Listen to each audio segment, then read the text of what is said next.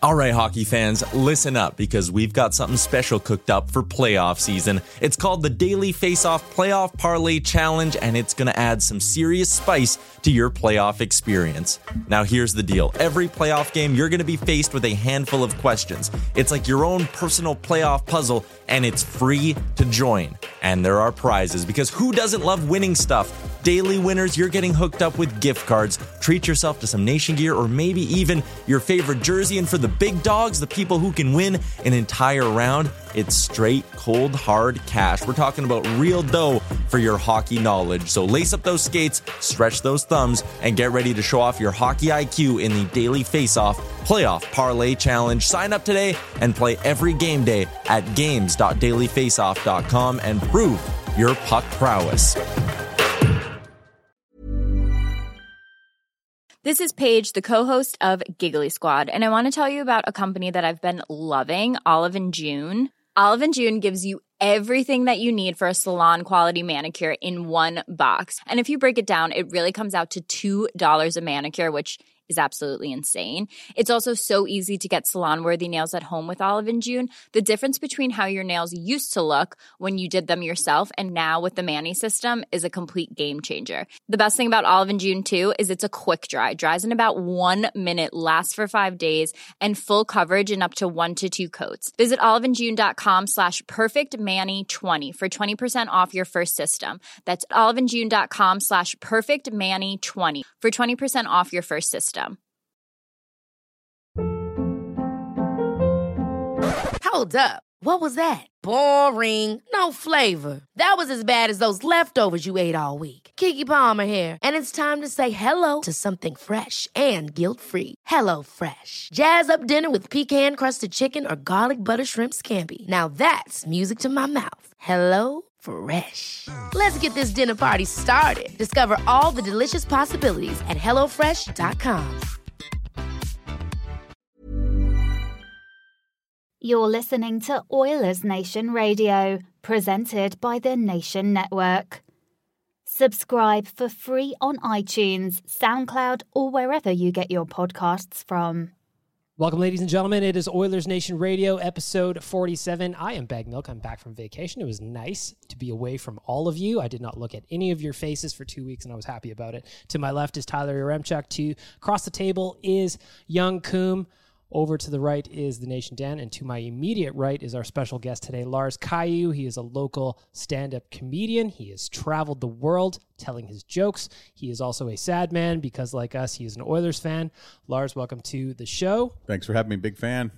Check him out on Twitter at ExtraLars, and he's also got extralars.com. And you were saying before we started recording, you got an interesting show coming up on September 19th. Can you tell us about that? Yeah, so I really enjoy Twitter. And that's how I connected with most of the Oilers Nation people. Is I'm a fan of that social media platform, and I promote comedy shows on there regularly. And there's one, and I'll give her a shout out. So it's at EISSYRC. So EISSYRC, and she's deaf. So I always want to make sure I get the terminology right, hard of hearing or hearing impaired.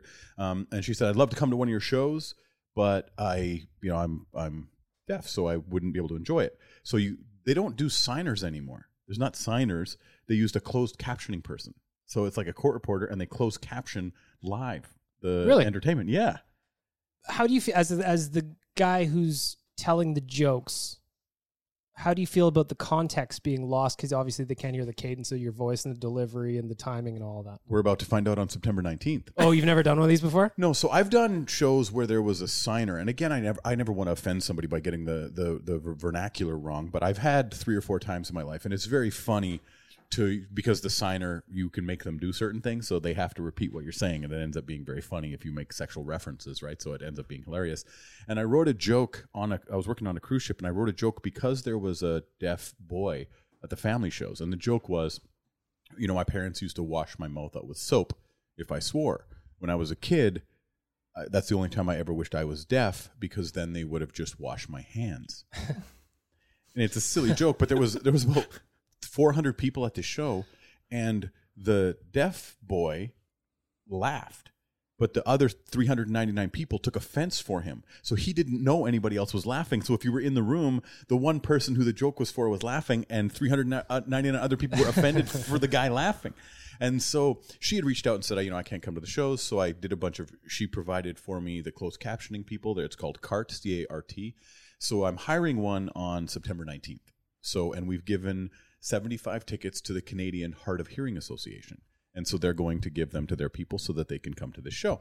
And then I thought, well, you know what? If we're bringing in the Canadian Hard of Hearing Association, my dad lost his vision to macular degeneration because of diabetes the last 2 years of his life before he passed away. And the CNIB was amazing to us. So I reached out to the CNIB and I said, hey, would you guys want 75 tickets to the show as well? So I have the visually impaired and the hard of hearing coming to a show together, and there's a comedian named Brent Ayton who actually played AAA hockey. He was a really good hockey player, a very funny comedian. And he has a joke where he goes, well, there's a school for the deaf and blind. Fire alarms must be a nightmare. And so that, I think of his joke as I'm bringing these 150 people together to do that. So on September 19th at Casino Yellowhead, you can message me at Extra Lars if you're interested in coming, and we're going to reach out to the communities, the disabled communities, and I have her account up here, so I want to make sure I'm getting the terminology correct so as not to offend anybody. But she's a deaf artist. Follow her, and really looking forward to the show. So Lars, you said that this is the first time you've ever done the closed captioning kind of thing. Yes. But I do remember a story you told me about, I believe it was in Germany, where you did a show to a crowd of people that didn't speak your language. Yeah. Didn't speak English. Yeah, I did a show in Bonn, Germany. So I did a show in Cologne, and it went well. At a Playboy Club. There's an actual Hugh Hefner endorsed Playboy Club in Cologne, Germany, and did a show there. It went great. And then they invited me to do another show, and that went well. So they invited me to Bonn. So I went to Bonn to do a show. And when I got there, they said, nobody in the crowd speaks English. We will still pay you, and you don't have to do the show. And I'm like, I'm definitely doing the show. So there was I kind of copped the idea from Saturday Night Live. So there was an old, if people were hard of hearing, the idea was they used to have signers in the corner of the television. And so this guy just yelled louder. So I was going to bring up this very funny comedian named Manuel Wolf, who Dan has met. Yep. So Manuel Wolf, who has a TED Talk, he's very funny. So he's bilingual, so he speaks English. So I wanted him to come up, and the idea was that we were going to look like we were translating it, but instead he was just going to yell my jokes louder in English. And I thought it was going to be hilarious. So as he comes on stage and he's just going to be next to me yelling my jokes louder, they hand him a microphone. And so I'm like, oh, this totally ruins the bit, because now he can't yell. This ruins the bit. He can't have a microphone, otherwise the joke is ruined. And so I'm like, now what are we going to do? So I'm supposed to do 15 minutes. So I do 15 minutes, and now he's actually translating the jokes into German. And we look like complete buffoons. We look like the most incompetent comedy duo of all time. People were falling off their chairs. It was the funniest, because people were like, these guys are idiots. These guys are morons. And people came up to us after the show and said, where can we see you next? They thought that was our act. They believe that this was oh, this is hilarious. This is really funny that you guys are that you look idiotic. I'm like, no, we are that idiotic. It's not an act. So yeah, that was it. And then we got to do a comedy show in Cologne again. We did it at Boing Comedy Club, Boing, Boing, which Manuel Wolf runs. If you're ever in Cologne, go. And the show was awesome. Really fun show. Well, I'm happy you're here. Happy that we have an Oilers fan in here that can tell some jokes and try to add some levity to what has been a dark situation around here. Of course, I want to thank our friends at Sherwood Ford the Giant for making it all possible. Go ahead and follow them on Twitter at Sherwood Ford and on Instagram at SherwoodFord_the Giant.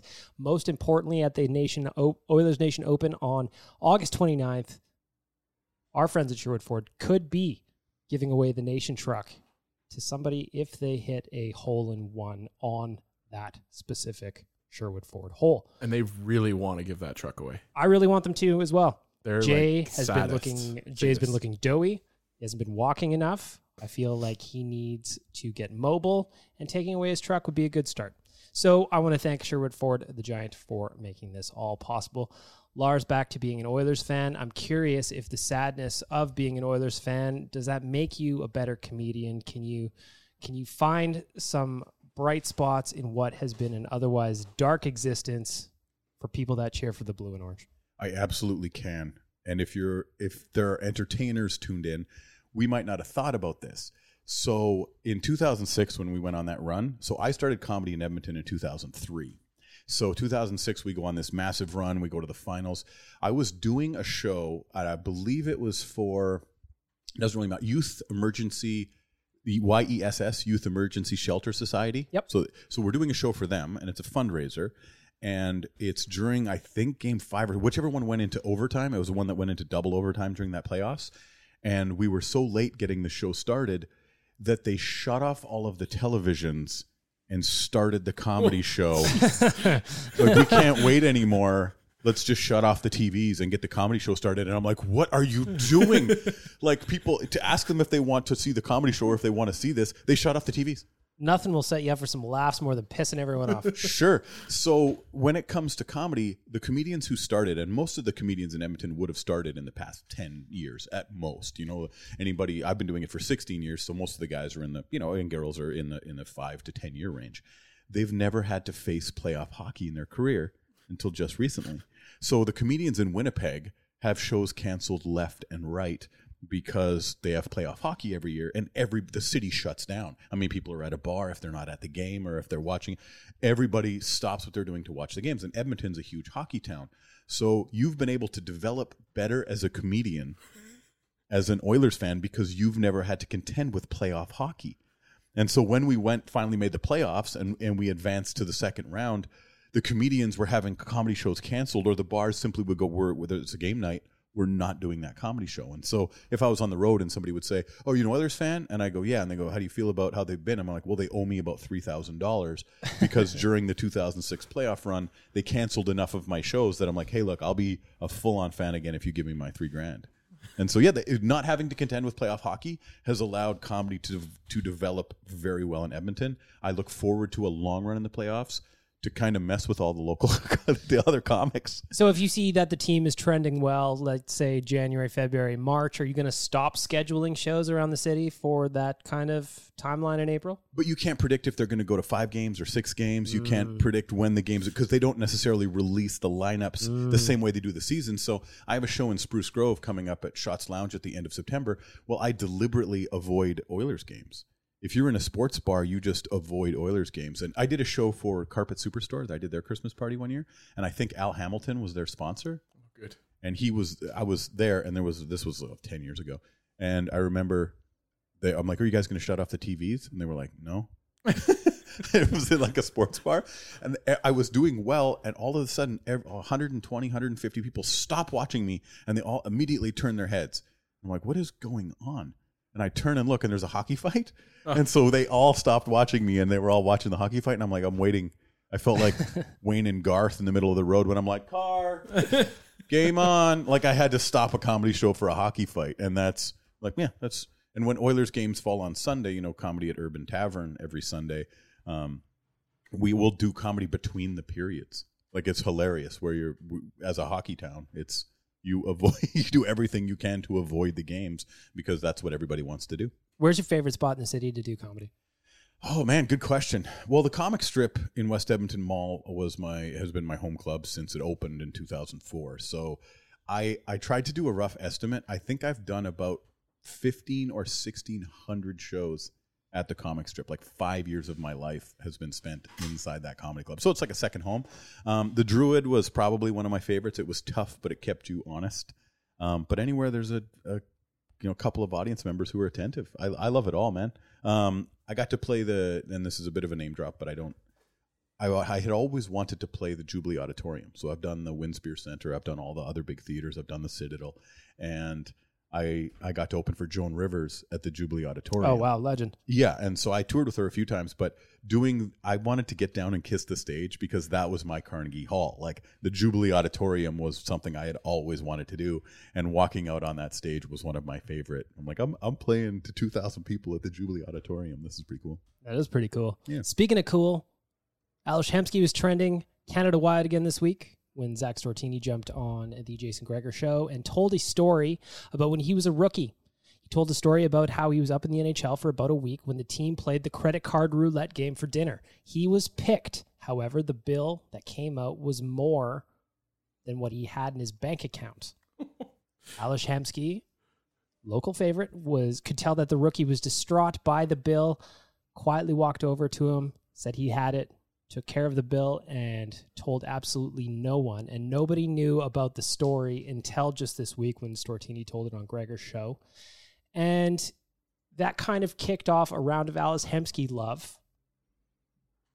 Everybody in the city loves him. However, we were just doing Inside the Nation a little bit before you got here, Lars, and Dusty was talking about how he doesn't understand necessarily why everybody loves Hemsky so much. The reason he said that is because by the time he arrived in Edmonton, Hemsky was already on the downturn of his career. He was kind of banged up. He was a little bit older, and he was on his way out. Dan, I want to start with you. If you could explain to one Dustin Nilsson why everybody loves Ales Hemsky, what would you tell him? I think the easiest answer, and it's always been like my answer for Edmonton fans in general, the teams that Edmonton fans have loved the most are the teams that they feel try the hardest. And whether that's that's not a thing you can find on a stat sheet. That's not a fact that anybody can really agree to. But I feel like Hemsky was one of those guys that back in that time was always out on the ice, always working his butt off, getting destroyed by Robin Regeer at every turn. He was, he would spend 3 and 4 days on the IR kind of thing, and then he'd be back out there. And he was the classic, if only we had so-and-so, Hemsky would be this much better. And he was always that guy that Oiler fans believed there was an untapped potential that we watched management waste away every year. So I think that Oiler fans in general love effort. They love his effort. And then they just love the fact that there was supposed to be a player there. There should have been a player there, and we were never able to see that. And so there's that like folk lore built behind him. Cam, you were a young man when the Oilers went to their Cup final run in 2006. That was Ales Hemsky's personal best year. Do you have an attachment to him, or are you one of those guys who don't really get it? I wasn't overly attached to Hemsky per se. Tyler just put the microphone right in his face. That's some good producing by Tyler right there. I can't see. Now I can't see Cam anymore. Right. Go ahead. I'm literally right behind this thing. Okay, you have to repeat the question to me. Back to Ales Hemsky. You were a young man. Do you like him? Yeah, Do you Hemsky. care? I never had like a massive attachment to Hemsky personally. I think a lot of it's tainted by how rapidly his game declined as the Oilers kind of moved into their rebuild, and how poor of asset management it was that they didn't trade him at the peak of his value. I remember it was during the season when they traded Penner and got the Klefbom pick and Colton Tubert, there was talk about trading Hemsky for like Braden Shen. I remember being like super excited about that, and then it didn't happen. So then I kind of became frustrated in regards to Ales Hemsky. I don't know if that's rational or not, but I just remember a player that like steeply declined. I remember him being like my first ever favorite Oiler. Like we've talked before, but I was like 8-9 years old when they went on that Cup run, and it was like, man, I loved Ales Hemsky because I think another reason why Oilers fans liked him is because in that era of hockey, it was like the big, scoring was kind of down. It was the big, tough, physical NHL, and Hemsky was this like offensively creative guy. He went out there and he entertained you every time he was on the ice. You just reminded me of something. CBC had a show where they had like digital versions representing each Canadian team. And it was like a different player. It was like this mini series that they ran, but Hemsky was our identity. He was a young playmaking guy that I can't remember how the show went, but anyways, Hemsky was that like unidentified character for Edmonton. Calgary had, I think it was Phaneuf at the time, like a big burly defenseman. You had the captain and Matt Sundin kind of character, that kind of thing where it was just like, but it was like our identity. He was our guy. He was the guy that we pointed to at that time to be the next one for us. But I always found he was such a blue balls player. Like he looked like he was going to be so good, but then it just never happened. Oh, and I don't blame him though. It was like injuries, nagging, stuff like that. But it was always a frustrating player. And he would pass first. He'd never shoot. That was always the thing. People wanted to see Hemsky shoot more. And he was one of those guys that he had so much skill that he just looked like he was dicking around. Like he never looked like he was skating hard, and it was just like agitating to watch. Yeah, I find. I think that the effort was the reason that people like him so much. Alexander McGillney was to me the player who personified talent that didn't try. Alexander McGillney looked like he could take shifts off here and there, whatever. He wasn't disinterested in it. I never saw Hemsky look disinterested. It looked like he was getting rocked all the time. It's like a Bookberger with more talent. Yeah. Like that's how it felt. And there was a local comedian who, I like it when my friends are huge fans of somebody. And there was one of my favorite local comedians, Andrew Iwanek, was the biggest Hemsky fan in the world.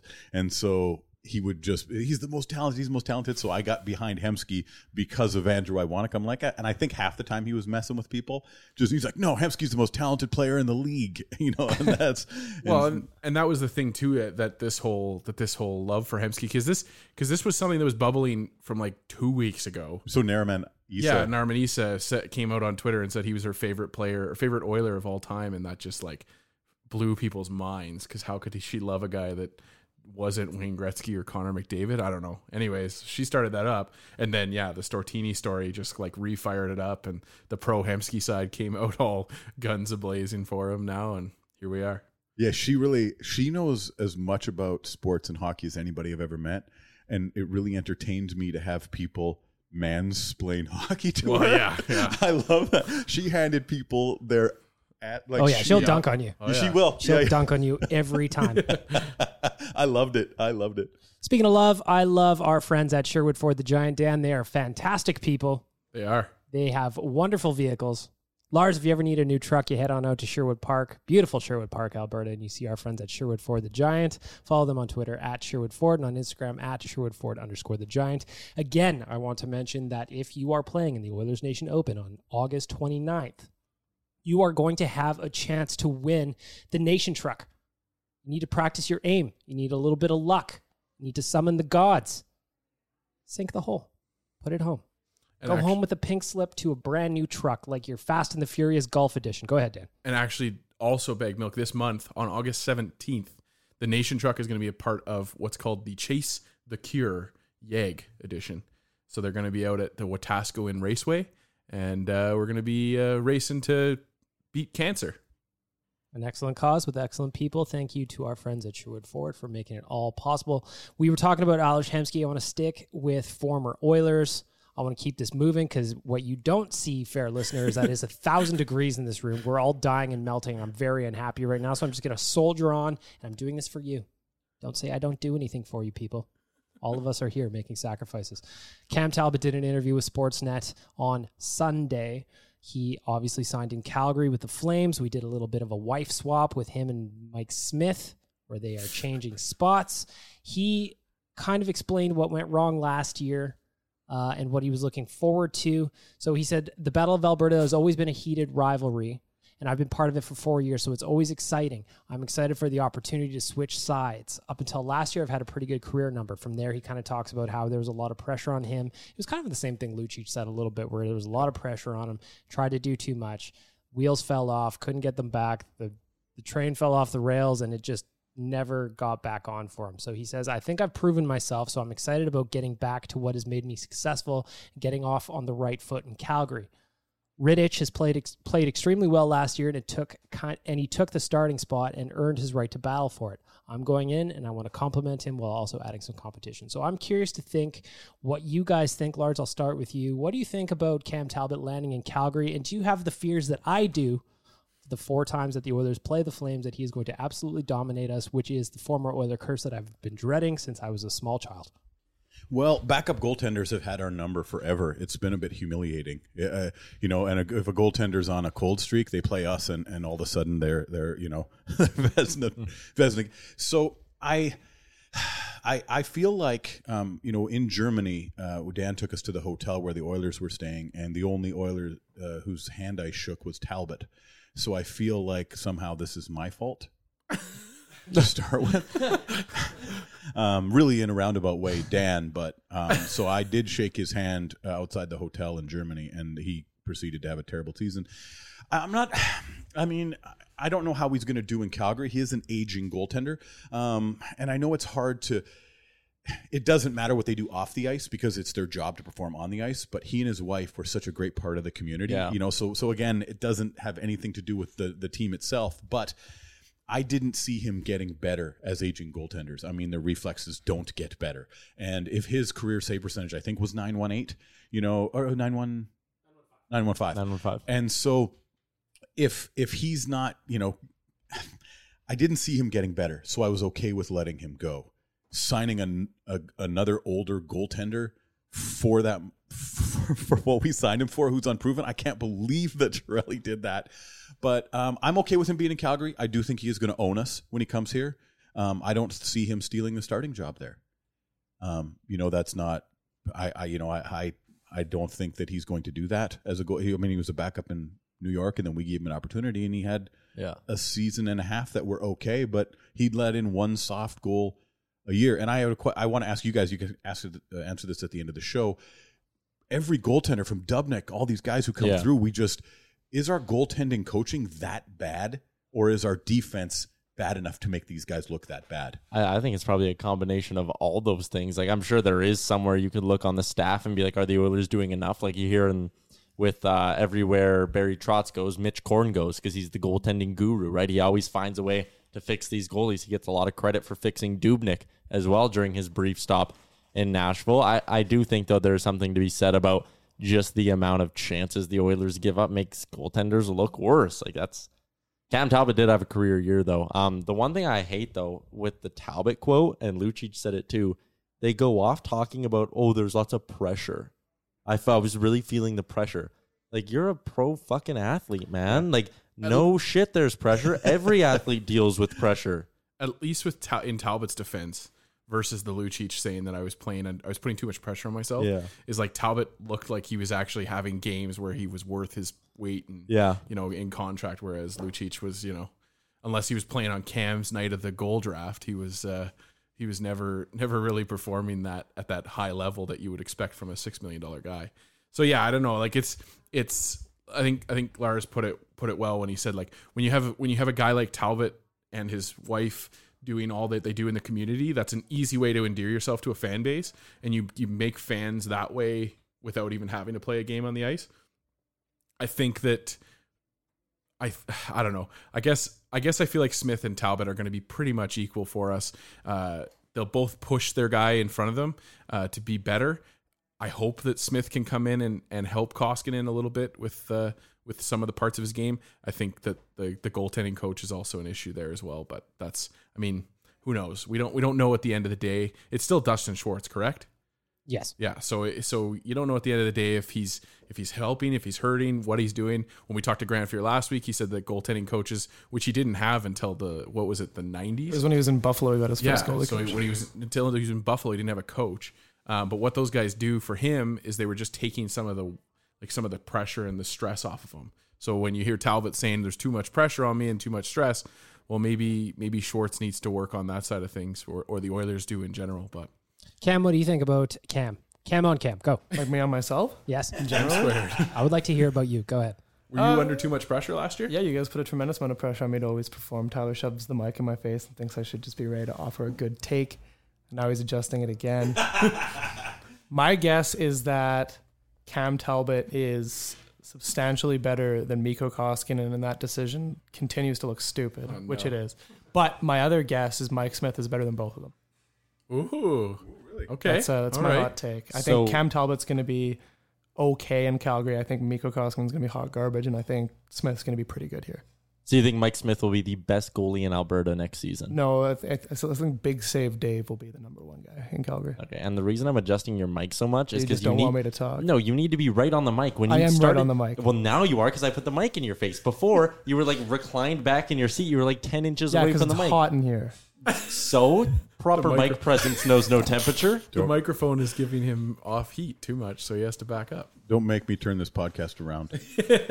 I'm not getting any. I'm not getting any of the faint breeze from the window anymore since you put it right in front of me. It's because I closed it. There is no faint breeze. It is just a sweaty nightmare. Oh, I thought there was a faint breeze. Maybe that was just all in my head. You do sound better with the mic closer, though. We've got 5 adult men in here, all sweating and just gross. Which, for people who might not be familiar with what you guys look like, I mean, I've there's enough videos that people might be familiar, but for people listening to this who don't know, you guys would make a really good boy band. Like there's diversity in the looks. Yeah. You know, everybody has their favorite, like it's the dangerous one, the pretty boy. Like you guys would make a really good boy band, I think. Wait, who's who then? Thanks for looking at me when you You got said to go pretty through and boy. say who's who. I really appreciate that. We all have the names down. The Yeah. Tyler, Cam, Yeah. Bagged Milk, Yeah. Dan. Sure. I like, you said it's a hot, sweaty nightmare. That could be the name of the podcast, episode 47, A Hot, Sweaty Nightmare with Lars Caillou. Exactly. Consider it Yes. done. Consider it done. The hot, sweaty night. I feel like we should have a wah pedal in the background for the whole. If that's going to be the wah, chicka, wah. Yeah. It is just like, listen, people, this is free content that you're not going to get anywhere else. Talking about being gross on an August afternoon, trying to crowbar Oilers content when there's nothing going on. Speaking of which, when you got nothing going on, maybe you're feeling hungry. What? Lars, Great Lars has segues. never heard Thank your you. segues Oh, before. I don't my know. segues are fantastic. Yeah, Lars. yeah, they're wonderful. Enjoy. Speaking of doing nothing, maybe you're hungry, maybe you're sweaty, maybe it's too hot to cook in your house and you're feeling a little peckish. That's why you should go check out our friends at skipthedishes.ca. Why? They've got restaurants that will deliver straight to your door from anywhere. You want soup? I don't know why you'd want soup today. It's hot. But you could get soup if you want it. You want pizza? Go for it. Tacos? Cam loves tacos. Miracle Treat Day? Miracle Treat Day? Would they come and just dump like a hot tub or a cold tub of water on me right now? I believe they would. I believe that is available from several restaurants around the city. Just get like 10 Dasani water bottles dropped off and just I'll go lay down in the back kind of like on a slip and slide and they'll just dump it on me. I'm pretty sure if you tip your driver enough, he'll do whatever he wants. So if you just want him to dump the water on you, I think he'd probably go for What it. do you mean whatever? There might be limits to that. To that We'll clause. have it to depends move how the big the tip microphone. is. Depends how big the tip is. You're going to have to go off. You're going to have to stray from the set percentages that they have in there. You're going to have to go rogue and you're going to have to submit something that, you got to make it intriguing. tip skipthedishes.ca. more than your meal. Tip 3 times your meal and he will dump it on you. I guarantee it. There you go. A big thing that happened this week on the internets is the story that came out that Nikita Gusev would be wearing number 97. How dare he? Cam wrote about it yesterday and What Would You Do Wednesday, talking about should that number be off limits. And he listed some names of players that have worn 97 in the past. He also listed a couple of people that have worn 99 in the past. What do you Wayne think Gretzky, about... Right? No, There there's was a- not only Wayne There was Gretzky. players beyond him wearing it at the same time. There was other 66 at the same time as Lemieux. Donald Brashear was wearing 87 when Crosby was in the league. I wonder. Sorry, Bag Milk. I just ahead. wonder if like newspapers at the time were like if the Edmonton Journal was writing an article about how Wolf Payment is disrespecting Wayne Gretzky by wearing his number. Well, back in those days, you only had to come up with one post every other day. You know That's what I mean? true. So That's now you have true. to just knock out content and just make things up. So my question for everybody, Lars, I'm going to start with you. Does anybody care that Nikita Gusev is wearing 97 just because Connor McDavid wears that number? No, if I delight in a life of ease for people. I want people to have an easy life. If this is what you're concerning yourself with day to day, then I'm happy for you. I say that all the time. You know what? I'm like, if you're getting mad about this, if something goes bad in your life, you must be having nuclear meltdowns. Well, no, not even that. Like, if let's say this is literally the biggest problem you face in your life. Like, you wake up in the morning, your bills are paid, your car's running, your wife, girlfriend, boyfriend, husband loves you. You know, you're not arguing with anybody about Hemsky, and you have air conditioning in your office. Whatever, whatever it is. If you're like, oh man, you know what I'm mad about today? Somebody who's wearing 97. Like, that's it for the day. You're like, well, okay, now I've dealt with that. Now I'm going to move. Like, that's wonderful. So I think if you are genuinely concerned about this, I hope that this is the only concern you have in your entire life. If there's nothing else that If you're getting mad about somebody else wearing 97, to me it seems like you have a lot of problems and you're projecting. You think so? Yeah, 100%. Like, if you're sitting there getting mad online about Nikita Gusev's number, I think you're definitely compensating. Well, but I hope Or that projecting. I hope it's the other way. Oh, I hope it is too. hope I it's agree that with you. there's so But to me, little it seems like problems. these are the angry commenters that we get in our mentions all the time, and it seems that they're very angry and they're looking Sure. for a tunnel to kind of throw that at something. Yeah, and that's fair. I mean, if you're looking for a reason to get mad, but again, you might have so few problems in your life that you're like, and for me personally, he hasn't done anything to prove himself. By that I mean he's a 5. Like, he's a kid still. So it's like that number isn't legendary the way that Gretzky's is. And even if somebody wanted to wear 99, the hockey world would roll their eyes. Would be like, are you serious? I mean, we've retired it league-wide, but you're like, what? You're out of your mind. Like, nobody would do that anyway. So 66, like when that happened, it's not retired league-wide. So Lemieux came out and said, I don't care. Like, it's not like, it's not. Isn't it also like a good thing? Like, what if it was his favorite player growing up? It was. That's why So he he's was like, I want to wearing wear it. the number of my favorite player. Why is that seen as a disrespect? It's the ultimate show of respect. Sure. So here's the question for you guys, because some of you guys around the table play beer league. When a guy wears 99 or 97 in beer league, are you chirping him harder? Yeah, they're losers. 100%. Exactly. But 97 isn't a legendary number yet. I played a beer league team that had like nicknames on the back of their jersey, and one guy wore 97 with the last name McDavid, and we torched him the whole game. And he deserves justifiably so. In my opinion, in Edmonton, if you're like, what number does my 30-year-old ass want to be in beer league? Oh, 97, like Connor. Grow up. You're proving a point. Like, if you're good, you wear that and you can earn it. But like, if you're bad, then you get made fun of. And this guy with the nickname 97 was like one of the worst guys. And it was But even if you're good in beer league and you're wearing 97, then it's just like, man, who are you trying to prove? Like, do you wear number 97? No, but I'm actually good, so whatever. What number do you wear? So 89. Sam Gagner, baby. So this comes off as a little hypocritical, though. Why? Is it not?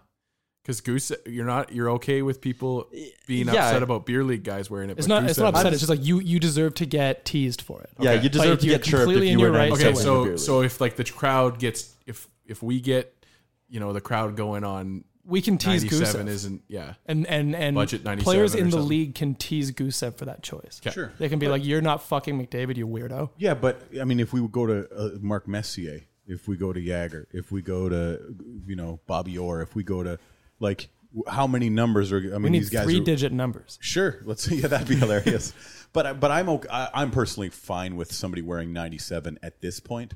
10 years from now, maybe not. But it's like 42 in baseball. Like they retired 42, and there was one player, Mariano Rivera. yes, who was 42. one of my favorite. But that was a sign of respect. He was wearing that number deliberately, and it was a sign of respect. So now, if somebody said, "I'd really like to wear number 4," well, it's retired, but it's like that's your favorite player. Like it's fine. Yeah. So, as I mentioned, Cam wrote about this yesterday, so I dove into the old comment section to give you guys a little taste of what was going on in there. And it was interesting. I'm going to start off with a friend of the nation. Sirius Gord. He came in with 99 should not be off limits. The NHL overdid it the same way the Canucks did when they retired Stan Schmeel's number. Thoughts? See, I don't get the hate. Like, I get it, and it comes back to the beer league kind of thing where it's like when the Canucks retire a number, they're retiring guys that have never won a cup for them because the Canucks haven't won a cup.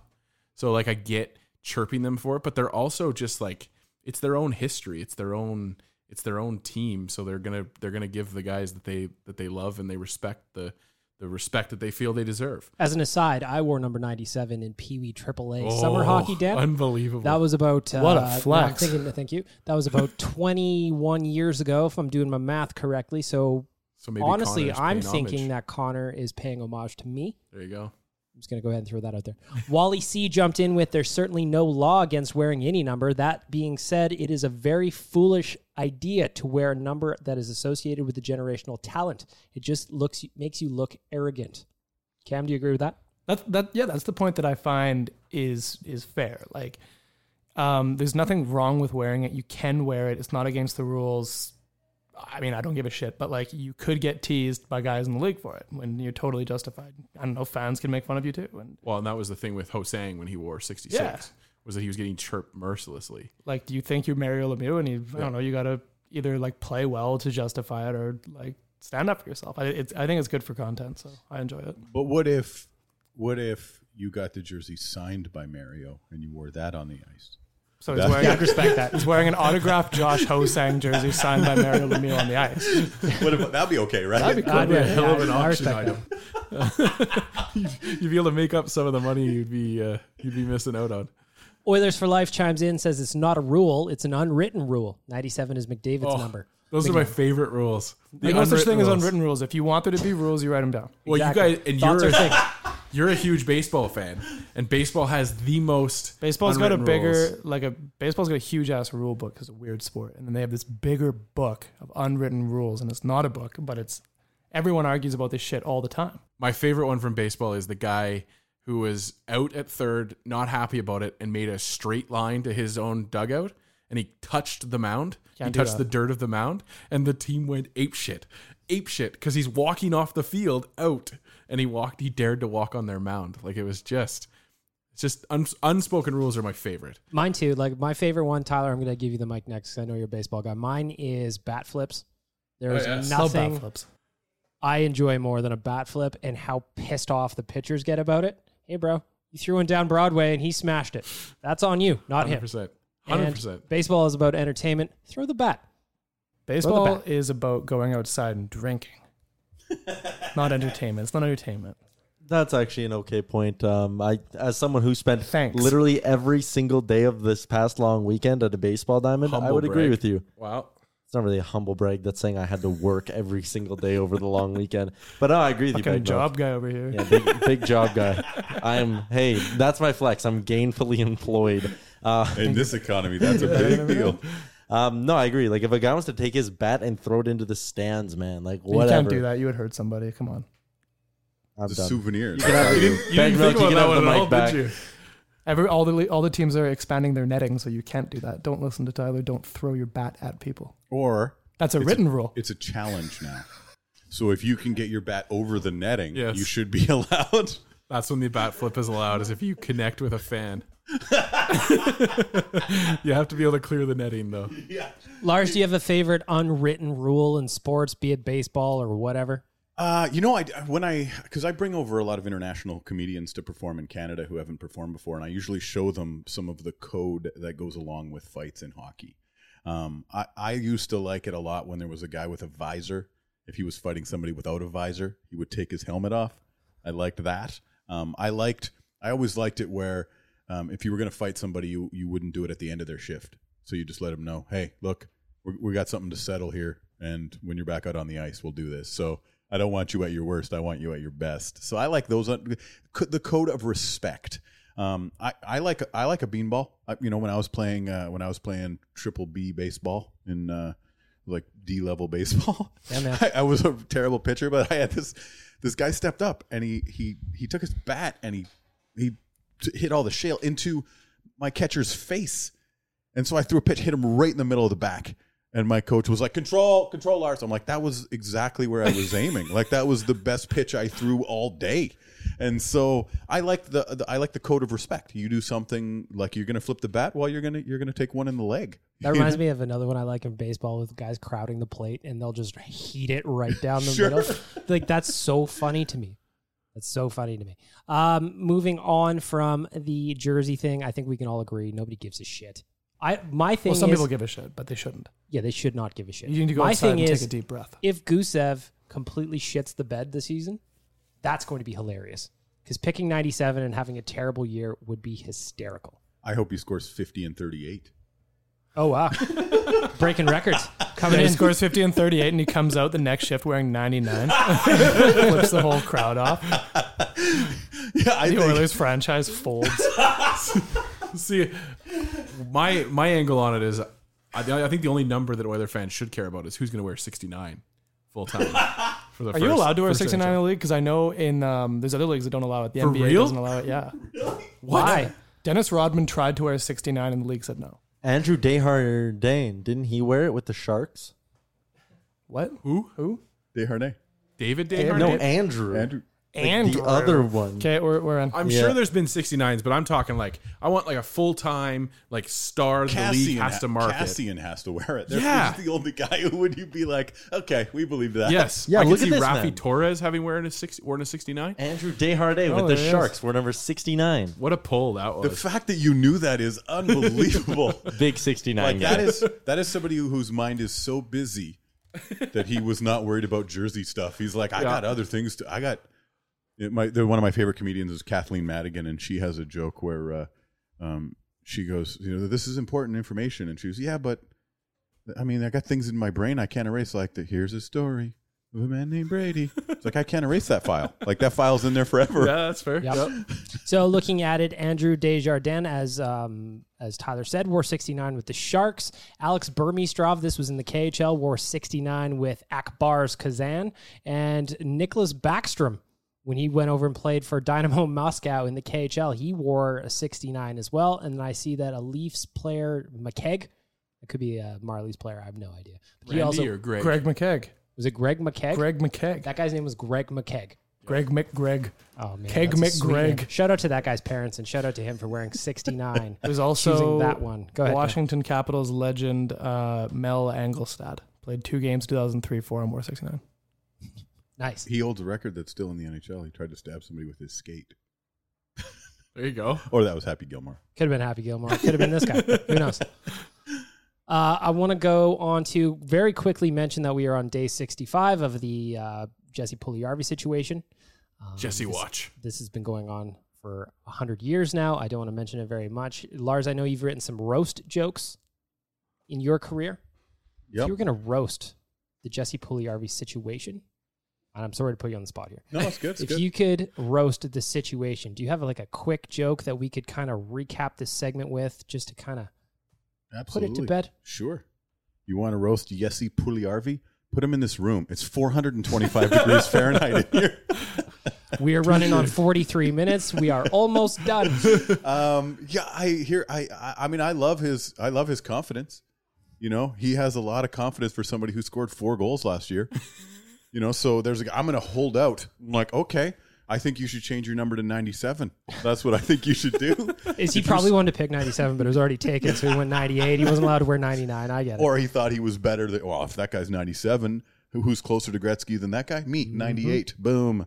You're welcome. 4 goals. Like, I think we should all hold out and go play in Europe to see if they can get a trade for us. I'm not going to show up here tomorrow. I'm going to hold out and see what happens.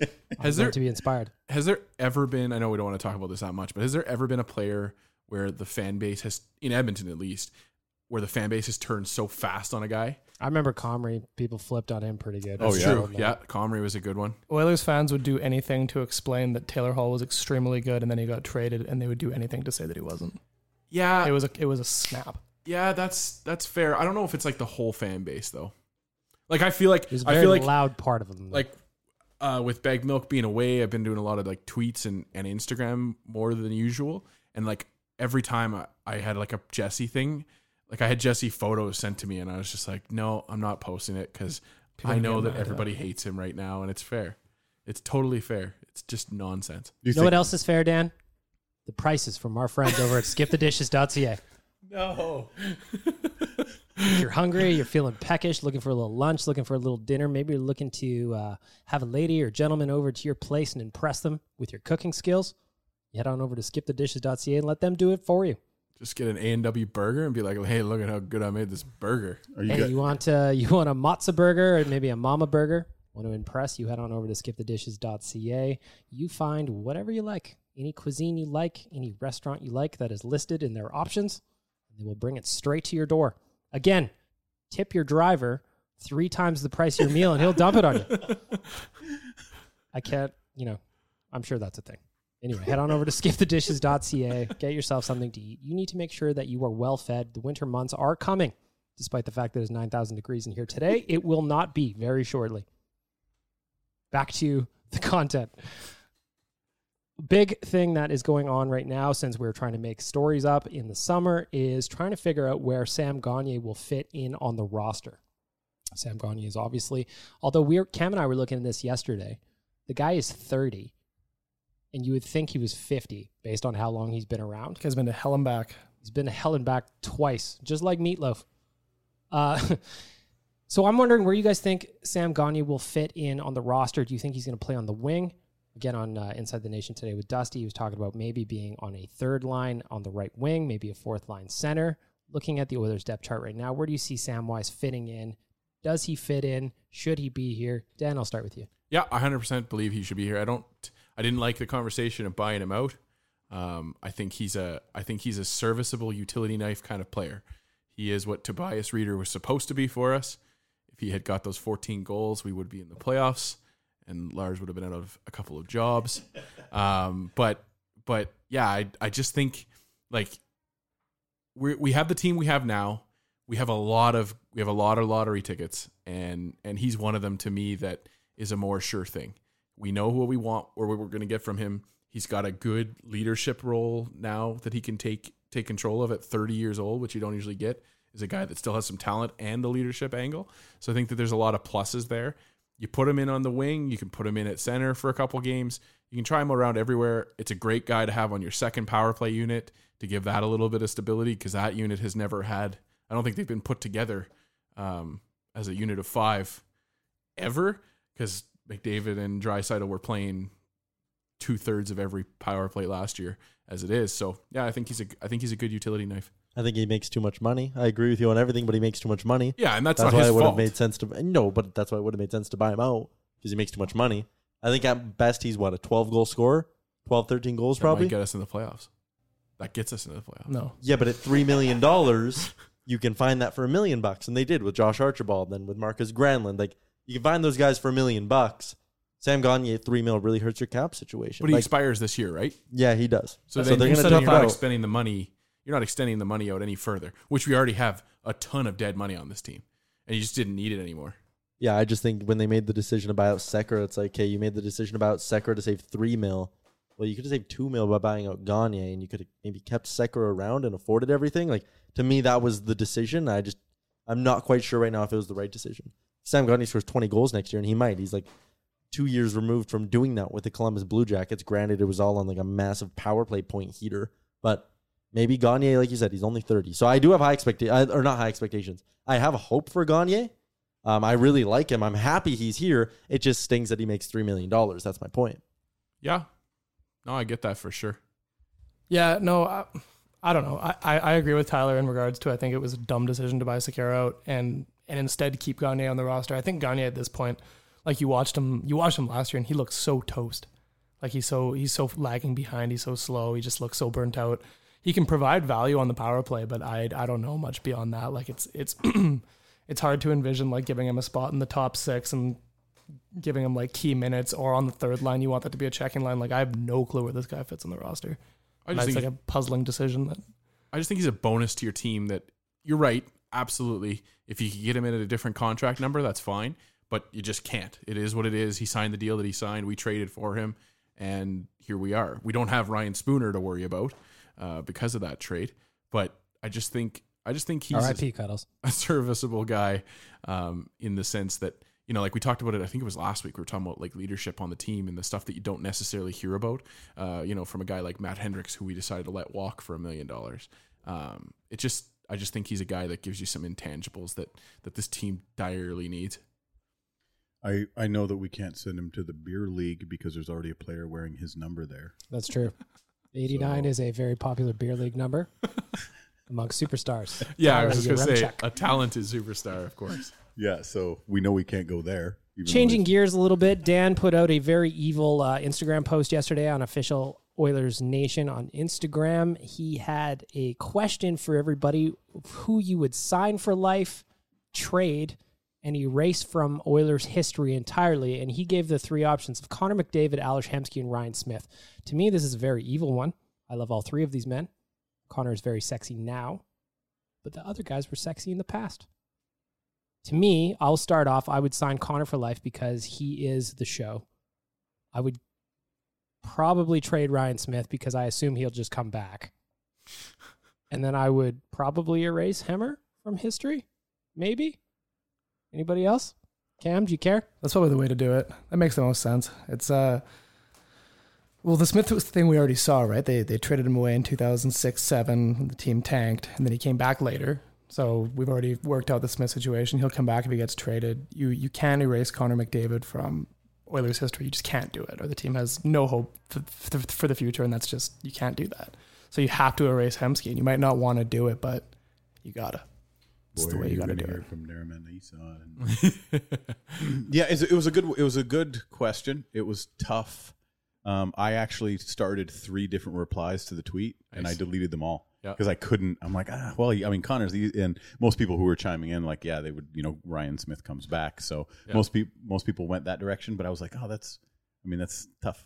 Yeah, like it was. I mean, it's the summer, and like I had like people telling me to die, and it was it was a good lot of anger thrown at me, which is fine.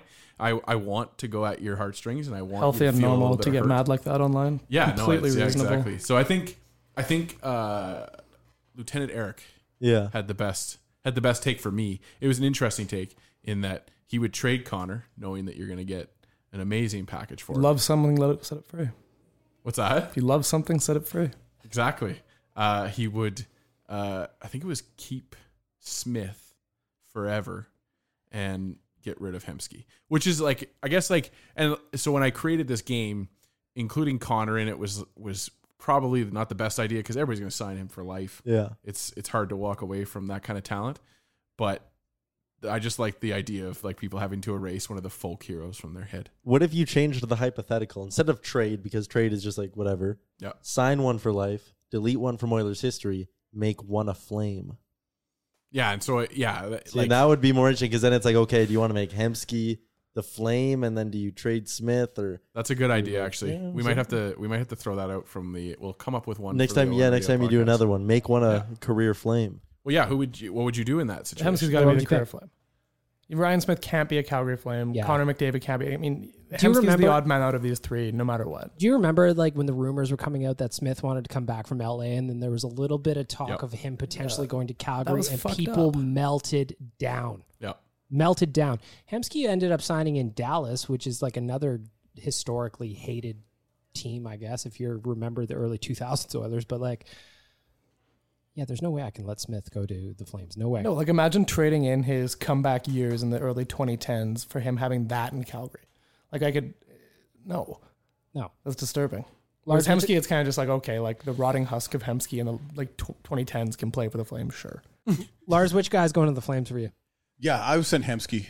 I would. There's no doubt about that. But when it comes to like, I have been an Oilers fan since I was like before I knew really what was going on in hockey, like 4 or 5 years old. I would sit down and say to my dad, "Which team are we cheering for?" And he'd go, "The blue one or the white." Like that's how I would follow hockey, is just sit there with him and just be riveted by it. I was at the Stanley Cup parade in 1984, and so I've been a fan forever. Somebody like Ryan Smith, who is such a good and I have a funny, stupid thing that I do if I see somebody famous. If I run into like a celebrity or something, I just say to them, "You probably get this a lot, but you know who you look like?" And whoever it is, like it's like I ran into Ryan Smith in a Quiznos, and I'm like, "You probably get this a lot, but you know who you look like?"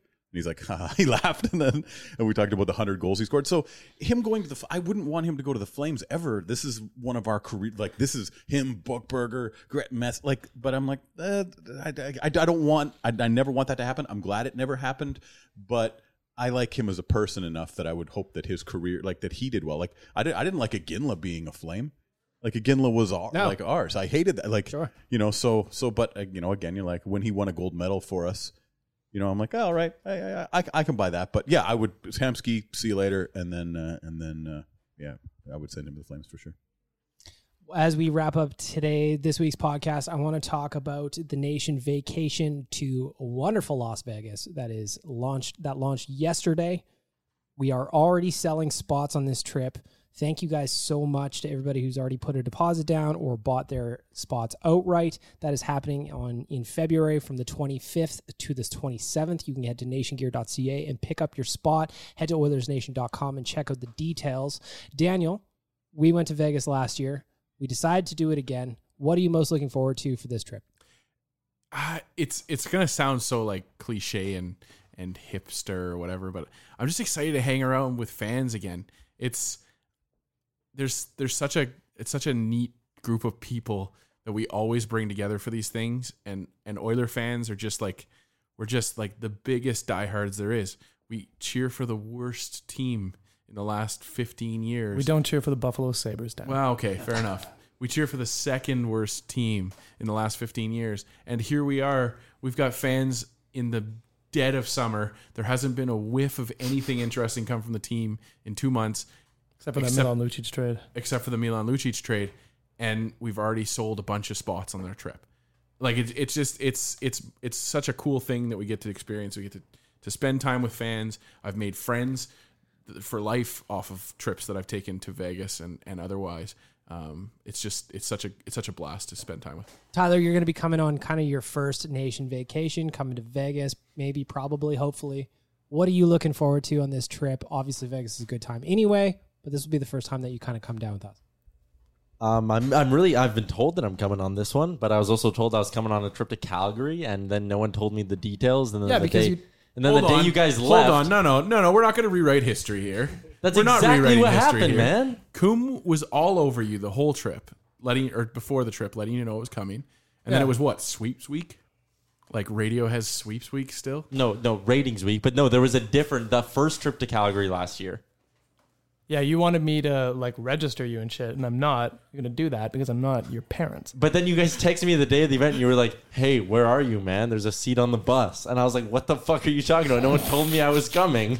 That was my beef. Do I have to dress you in the morning too? That would be preferred if I come on the trips. So we're here mediating the Oilers Nation disagreements. We might end up in arbitration, but we're hoping that we can solve this problem. I'm done with this podcast. The heat's driving me insane. It's the heat of the room. We're all getting fired up here. The Miami Heat. Go ahead. Sorry, go ahead. I will have shows in Las Vegas around the February Oilers game, so if any of the fans are in town the day before or the day after, they can message me, and I probably will be able to get them some tickets to see a comedy show in Las Vegas. I once saw Lars play a show in Vegas to 6 people. There would probably be 4 this time. Sweet. Nice. Yeah. There you go. It was 11, by the way. It was 11. There was 11. There was 2 guys that got kicked out, though? Yeah. Because they were chirping? No. But it wasn't me, because I annihilate hecklers. Yes. But so they were disrupting the other acts. But they were a fun 11 people. Yes. For sure. It was a good crowd. But Lars wasn't lying when he said he plays any crowd anytime. Hey, man, as long as there's some people there to 100%. ready to laugh. Go ahead and follow Lars on Twitter at ExtraLars. Check out shows at extralars.com. Go ahead and check him out on September 19th, despite the fact, whether you can hear or not. I think that's probably a good idea. I want to go ahead and thank our friends at Sherwood Ford the Giant and Skip the Dishes for making all of this possible. That wraps up episode 47 of Oilers Nation Radio. Have a wonderful weekend, everybody. Goodbye. Shout out Damien for scoring the game-winning goal at the Gretzky tournament. Best wishes. Hey, it's Danny Pellegrino from Everything Iconic. Ready to upgrade your style game without blowing your budget? Check out Quince. They've got all the good stuff, shirts and polos, activewear, and fine leather goods, all at 50 to 80% less than other high-end brands. And the best part? They're all about safe, ethical, and responsible manufacturing. Get that luxury vibe without the luxury price tag. Hit up quince.com/upgrade for free shipping and 365-day returns on your next order. That's quince.com/upgrade.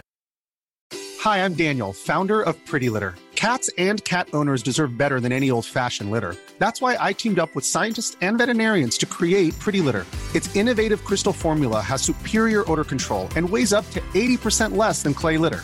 Pretty Litter even monitors health by changing colors to help detect early signs of potential illness. It's the world's smartest kitty litter. Go to prettylitter.com and use code ACAST for 20% off your first order and a free cat toy. Terms and conditions apply. See site for details. Hold up. What was that? Boring. No flavor. That was as bad as those leftovers you ate all week. Keke Palmer here. And it's time to say hello to something fresh and guilt-free. Hello Fresh. Jazz up dinner with pecan-crusted chicken or garlic butter shrimp scampi. Now that's music to my mouth. Hello Fresh. Let's get this dinner party started. Discover all the delicious possibilities at HelloFresh.com. Imagine the softest sheets you've ever felt. Now imagine them getting even softer over time. That's what you'll feel with Boll & Branch's organic cotton sheets. In a recent customer survey, 96% replied that Boll & Branch sheets get softer with every wash. Start getting your best night's sleep in these sheets that get softer and softer for years to come. Try their sheets with a 30-night guarantee. Plus, get 15% off your first order at bollandbranch.com. Code BUTTERY. Exclusions apply. See site for details.